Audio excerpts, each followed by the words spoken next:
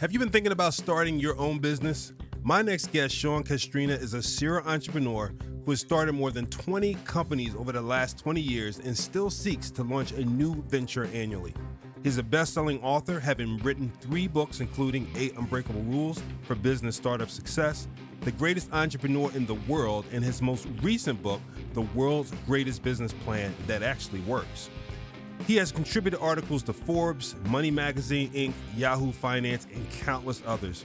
He has guest lectured at some of America's finest colleges on entrepreneurship and has shared events with Tony Robbins, John Gordon, John Maxwell, and numerous others.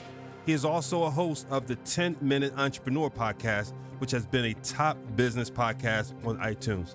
Welcome, Sean. Hey, great to be on the podcast. Hey, thanks for joining us. So I like to help my audience always get to know people personally before we jump into the topic. What's one thing that you might share that people who believe they know Sean best don't know about you? Okay, what they don't know is my 20s was a train wreck. Lost my dream job, went bankrupt. So what I think people think is that people that are successful just it naturally goes that way. Yeah. It's not necessarily the case. Absolutely. You trip, you fall, you take some notes, you figure out what you did wrong, what you need to do differently, and then do it. Absolutely. And what was the dream job, if I can ask? I worked for a nonprofit out of college, making great money, met my wife there, bought a brand new house, had a brand new child. I had the whole, Norman Rockwell thing going on. And then they had a change in leadership pretty much overnight and goodbye. And how bad was the train wreck? Because this could be instructive to many. Oh, no, it was mass. It was complete train wreck.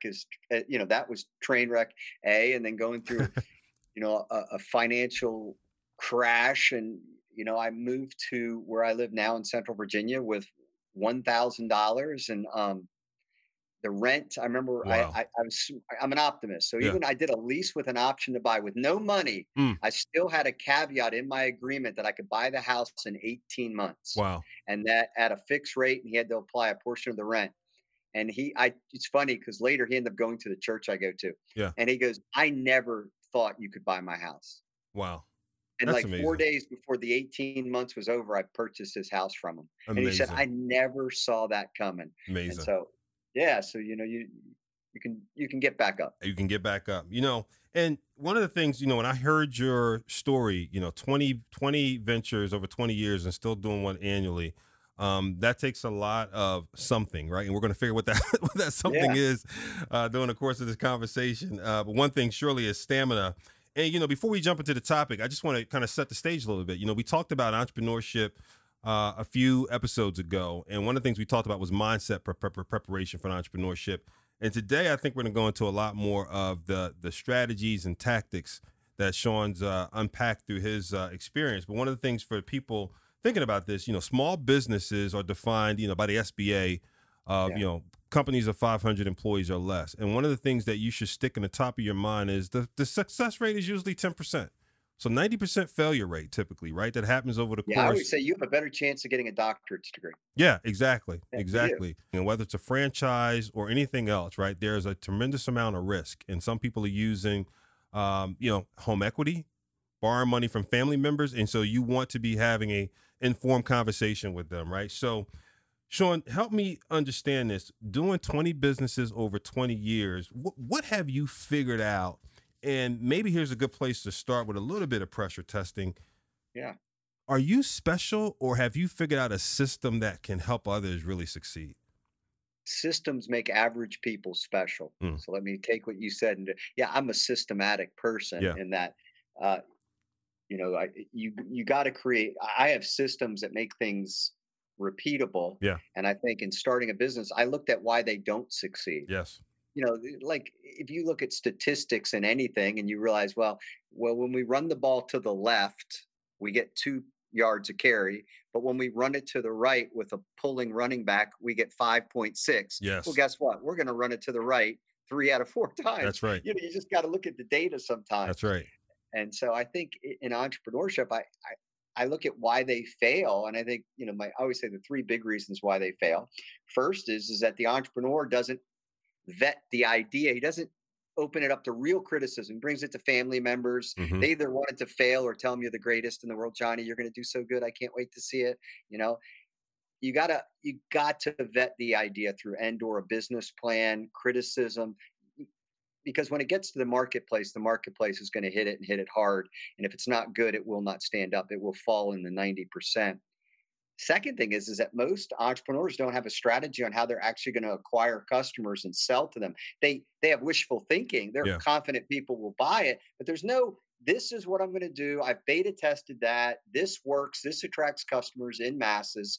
So they don't really have that figured out. And then the third, you know, they hire horribly. They hire family and friends, and they don't hire people that move the needle.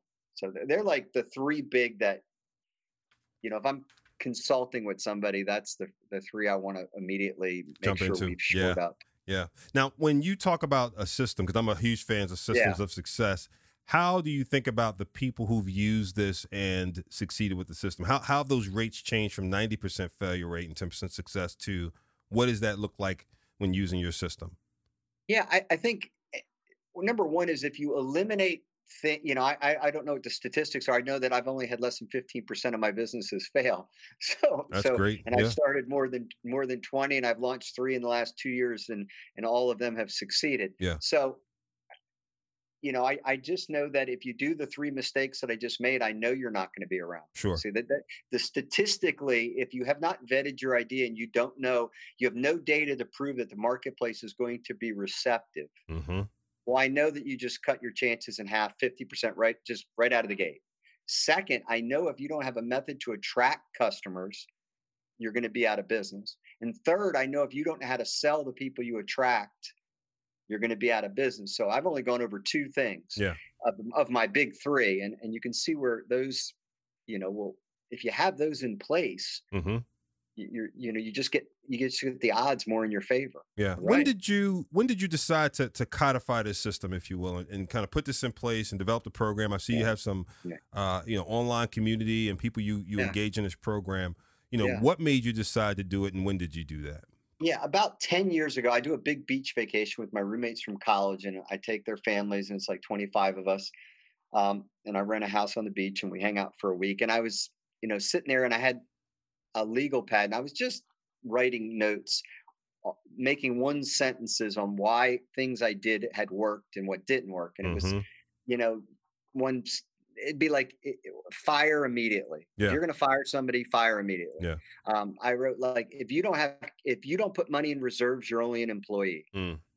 Like until I started putting money away in my businesses, I was an employee. Right. I really didn't feel like I was running a business. So I wrote about 100 of those, just sentences. Yeah. And then I broke them up into what became my first book, The 8 Unbreakable Rules for Business Startup Success. And so those rules kind of have defined everything going forward on what I think, you know, that there's certain pillars. They don't change. You know, it's like football changes in that you may do more of one thing than the other, but you still run, pass, tackle. Absolutely. Right. And you may change the proportions, but exactly. The execution and how you use them, but the basic tools are still the same. Yeah. Now, to your point of, you know, 15% failure rate. So you've basically flipped the regular stats, right? Which is tremendous. When did you begin tracking those stats? And talk a little bit about those who have entered your program, and it may be too new to know with those who've entered your program. You know, are they experiencing similar statistics? It's not people so much as, because we've just started. I'm so specific about, to this day, I've never sold a course. Oh, okay. And there's a reason. I think in regards to entrepreneurship, I'm working on one in the next couple of weeks. We're betting it, but I've told people, and this is how I feel. I am never going to look at you and tell you that I can guarantee you succeed. I can tell you what works statistically and what will keep you from failing. But if you're lazy and you can't attract the team and you're cheap and you don't reinvest in your company and you procrastinate, I don't know what you're doing outside of my course. Right. It's just like a fitness trainer. A hard time with that, where I'm like, I'm never going to be the person who says, well, I've got a guaranteed you'll make $1 million. No, I have no idea. You could be a total schmuck. Right. I can't create a schmuck proof course. Right. I mean, to me, A it's what you're lazy saying brute is like force, like a fitness trainer, right? I don't Exactly. know after the training what you're going to consume, right? So, No, exactly. If we get done and you go home and have a chocolate shake, right. everything we did up to that is kind of, is a moot point. So what I do now is I'm working on things that I know work that will definitely make your business better. Like my superpower is partnering in business. Okay. That is the thing that I do better than anything I do, other than I'm pretty good at marketing. But and through my businesses over 25 years, what I have done in every one of them, Yeah. I've partnered. My philosophy is 1 + 1 = done. You take me with what I do real well, and you let me put it with somebody who has the complete opposite, can fill that massive gap. There's always a need that I have, whether it's expertise, whether I don't have time to do it, Right. whether Right. they have an understanding of the industry better, manufacturing, whatever the case may be. So my philosophy has always been 1 + 1 = done. And I think in general, if I can like through my business plan, show you how to do a quick, efficient business plan that vets your idea. Yeah. So at least when you move forward, we've gotten rid of the ugly 5 that are going to put you out of business, Yeah. the Yeah. easy ones. So we get you past there. So this is kind of how I view it. Yeah. Phase 1, we test your idea, we run it through a business plan so that we've eliminated the obvious mistakes, the things that are going to absolutely put you out of business. So Yes. we get it to there. So we take it from A, we move it over. Now it's sitting in front of you. Yeah. The next stage is how do we execute and get this thing actually launched? I've never taken more than 30 days to launch a business once I've had Wow. the business. 30 days is my rule. Mm-hmm. Now, you can make it up to 6 months, I guess, but I know after 6 months, you're never going to do it. Yep. You're going to find another reason not to do it. So in my, World's Greatest Business Plan book, I put on how you can execute this in 30 days, what you should do every day. And it's up. Of course, there's always some outlier companies that are of such magnitude in the beginning regarding venture capital. But Mm-hmm. again, I deal with most small businesses under 500 employees. So barring the huge outlier, Right. this applies to most people. So we execute the company, we get it up. Typically from execution to at least trying to scale it, I find partnering is the thing that you need, whether it's a full partner in the partnership or Mm-hmm. it's partnering with somebody where you give them a little bit of stake in the game. And it would be like Sandberg with Mark Zuckerberg. She Yeah. showed him how to make money. Yeah. She showed how to monetize it. Mm-hmm. In McDonald's, everybody looks at what Ray Kroc did. Ray Kroc, they weren't making any money. I forgot the gentleman's name. He partnered with somebody who developed the real estate end of it. Yes. McDonald's Yes. is the Yes. I remember largest that. landholder other Yes. than the Vatican. Yes. McDonald's owns more land than any single entity other than the Wow. Vatican. Yeah. Yeah. Other than, a country, of course. Yes. So he decided, well, why don't you own the land under all the when you buy a franchise, you buy the name. They own the land. They got a renter. Yes. It's a Yes. brilliant model. So if you look at all these businesses, whether they partnered on the front end, like a Steve Jobs and Wozniak and Bill Gates and Paul Allen, or getting it off the ground, you brought in somebody who was your right-hand person to help you Yes. where you lacked. Yes. And I think that's what great entrepreneurs do. They either do it on the very front end or they do it very early on.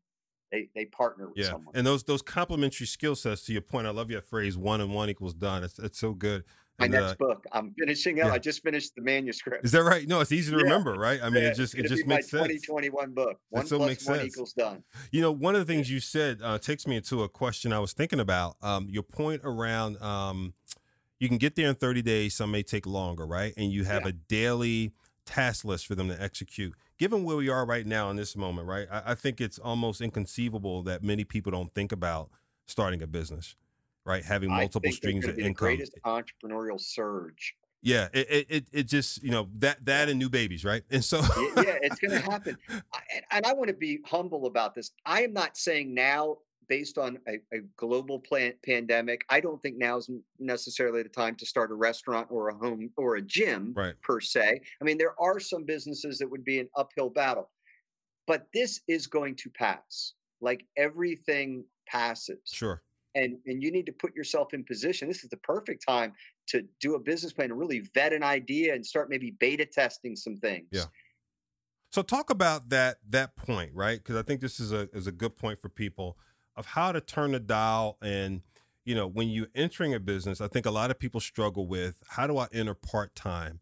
And is that doable, or do I have to take the polar bear plunge, so to speak? Yeah, and one of my myths that I tell about why people don't start a business, number one, they think they need a ton of capital. Number two is they think they need to quit their job. I have never, Mm-hmm. to this day, have ever quit a job to start a business. I didn't do it on my first business. I didn't do it on my second business. And I didn't do it on my third. Okay. I didn't. There's 168 hours in a week. I had a mortgage and a child. Sure. And I don't think just because you have an idea, quitting your job is a privilege, not a right. Let me say that again. Quitting your job is a privilege. You earn that through your company generating a profit. Mm-hmm. That is your incentive. So when you start making money, well, then have at it. Yeah. But I say until your company can peel off 50% of what you're making, and you've seen that happen over 3 months, then you do that. But I'm not a big fan of quitting your job. I think a little perseverance test, a little stress test in your life is builds some character. Yeah, no, to me, it reminds me of like going back to school at night, right? I did Yeah. both my undergrad and my MBA at night, right? Or the weekends. I did my grad at night too. Yeah. You went to that 6 o'clock class, tired, 6:30, everybody's looking at each other. You're walking out at 9. You did it. You do what you have to do. So one of the things I'd love to do, we can't go through all of them, obviously, and I think I know which ones you'll hit on, but when you think about the 8 unbreakable rules, if we could hit on 3 or 4, which ones would you go to? All right, I can go through these so fast. I'll give them to you in 3 minutes. Okay. You ready? Excellent. All right. First one, you got to be a great entrepreneur. Remember I talked about I could give you the idea for Google and you're still going to screw it up. I can give you a great idea, but if you're lazy, you lack leadership skills, you can't recruit anybody, all those things, you can't take action on things, you procrastinate. Regardless, you're not going to succeed. So you got to be a great entrepreneur. You got to develop the skills of successful people. Number one. Number two, do a business plan. You got to vet your business idea. You got to test it. Who's your competition? What do they charge? What do they do that you're going to do differently? What's your unique selling proposition? How are you going to attract customers? What are your costs to start it? And then keep it ongoing. Who's going to be the team? Who are you going to need to hire? Who's going to open the first day? Who's going to door? I'm going through quickly, but you can see I'm quickly creating pain. Obviously, you do a plan. Right. You got to qualify the idea. And number 3 is now you put together your plan. Once you get all your information, my competition charges this. Well, I'm going to do that. My competition markets this way. I'm going to do that. Then you put an actual strategy in place. You watch the film. Number 2, and then number 3, you put together the plan. Right. All right. Number 4, you protect yourself and your business. You get it incorporated. You use a payroll service. I don't think any small business owner should be in there doing their own payroll and taxes. Mm-hmm. Okay. I think it's just 9 out of 10 times it could lead to something not good. Mm-hmm. So I like doing that. If you're going to have a partnership, have an attorney do a simple partnership agreement. Worst case scenario, have their paralegal do it. Just write the critical terms that you all have agreed on. Something simple. Worst case, notarize it. Do your intellectual property, patents, trademarks, copyrights. If you have something valuable, do that. 5, build a successful team. Let me stop you 1 second. Yeah. I love that you're running through these, but one I want to dig into because this is really important. The beta testing, is that in step 2?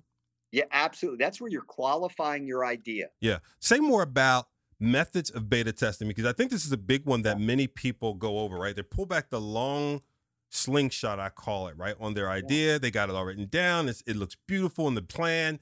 And then they go to launch it and it's like poof, right? Small poof. Because there was no beta testing whatsoever, besides talking to friends and family. Talk about methods of beta testing that you've seen be successful. Okay, I've done this. Okay, I'll do it in old school business and I'll do it in new school because I've done it both ways. All right, I own a construction company that's 8 divisions, and we're always looking for areas within 60 miles of our hub that we can service.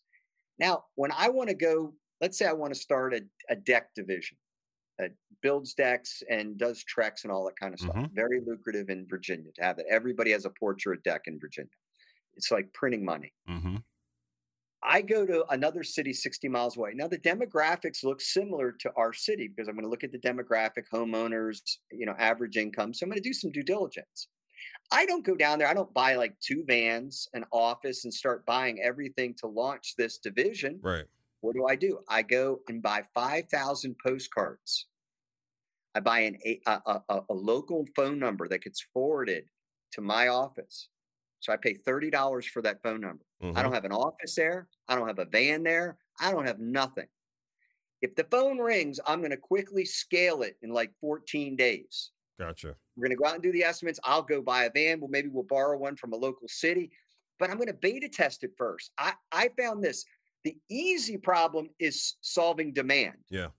That's the greatest problem. Sean, we had 100 phone calls today. I love that problem. Mm-hmm. Problem I don't want is crickets. Right. I got 2 vans, an office. I've hired 2 employees. I don't get any calls. Yeah. So that would be a traditional beta test. Yeah. Second, if you do it online, example, let's say I was going to do a course. Well, I'm going to beta test titles, pre-sell. I'm going to offer, this is a course. We got it for $29.97. Mm-hmm. It goes, dormant. I don't hear anything. Well, I'm not doing it. I can do a course in a week. Right. But you can give them you can give them the title, you can give them what the synopsis or whatever, the course layout, but you don't have to record the whole course and whatnot yet. Exactly. I don't have to. I could tease, and then they do it. I go, we had so much demand that I want to add some new value content. Yeah. We're not even charging your car. You know what I mean? We're not going to charge you. We're going to charge you in 10 days, but you can always work back from demand. Right. You can't fix. Love that. Nobody interested. Yep. Love that. Love that. Number 5, you got to build a successful team. There you go. Partner with good people, hire good people. You're going to be as good as the people who toil with you. So build a team. Number 6, marketing is not optional. You are not a word of mouth business. Okay. It does not exist. Oh, Costco doesn't advertise. No, they just spent about millions of dollars in public relations to tell you they don't advertise it, which is advertising. That's right.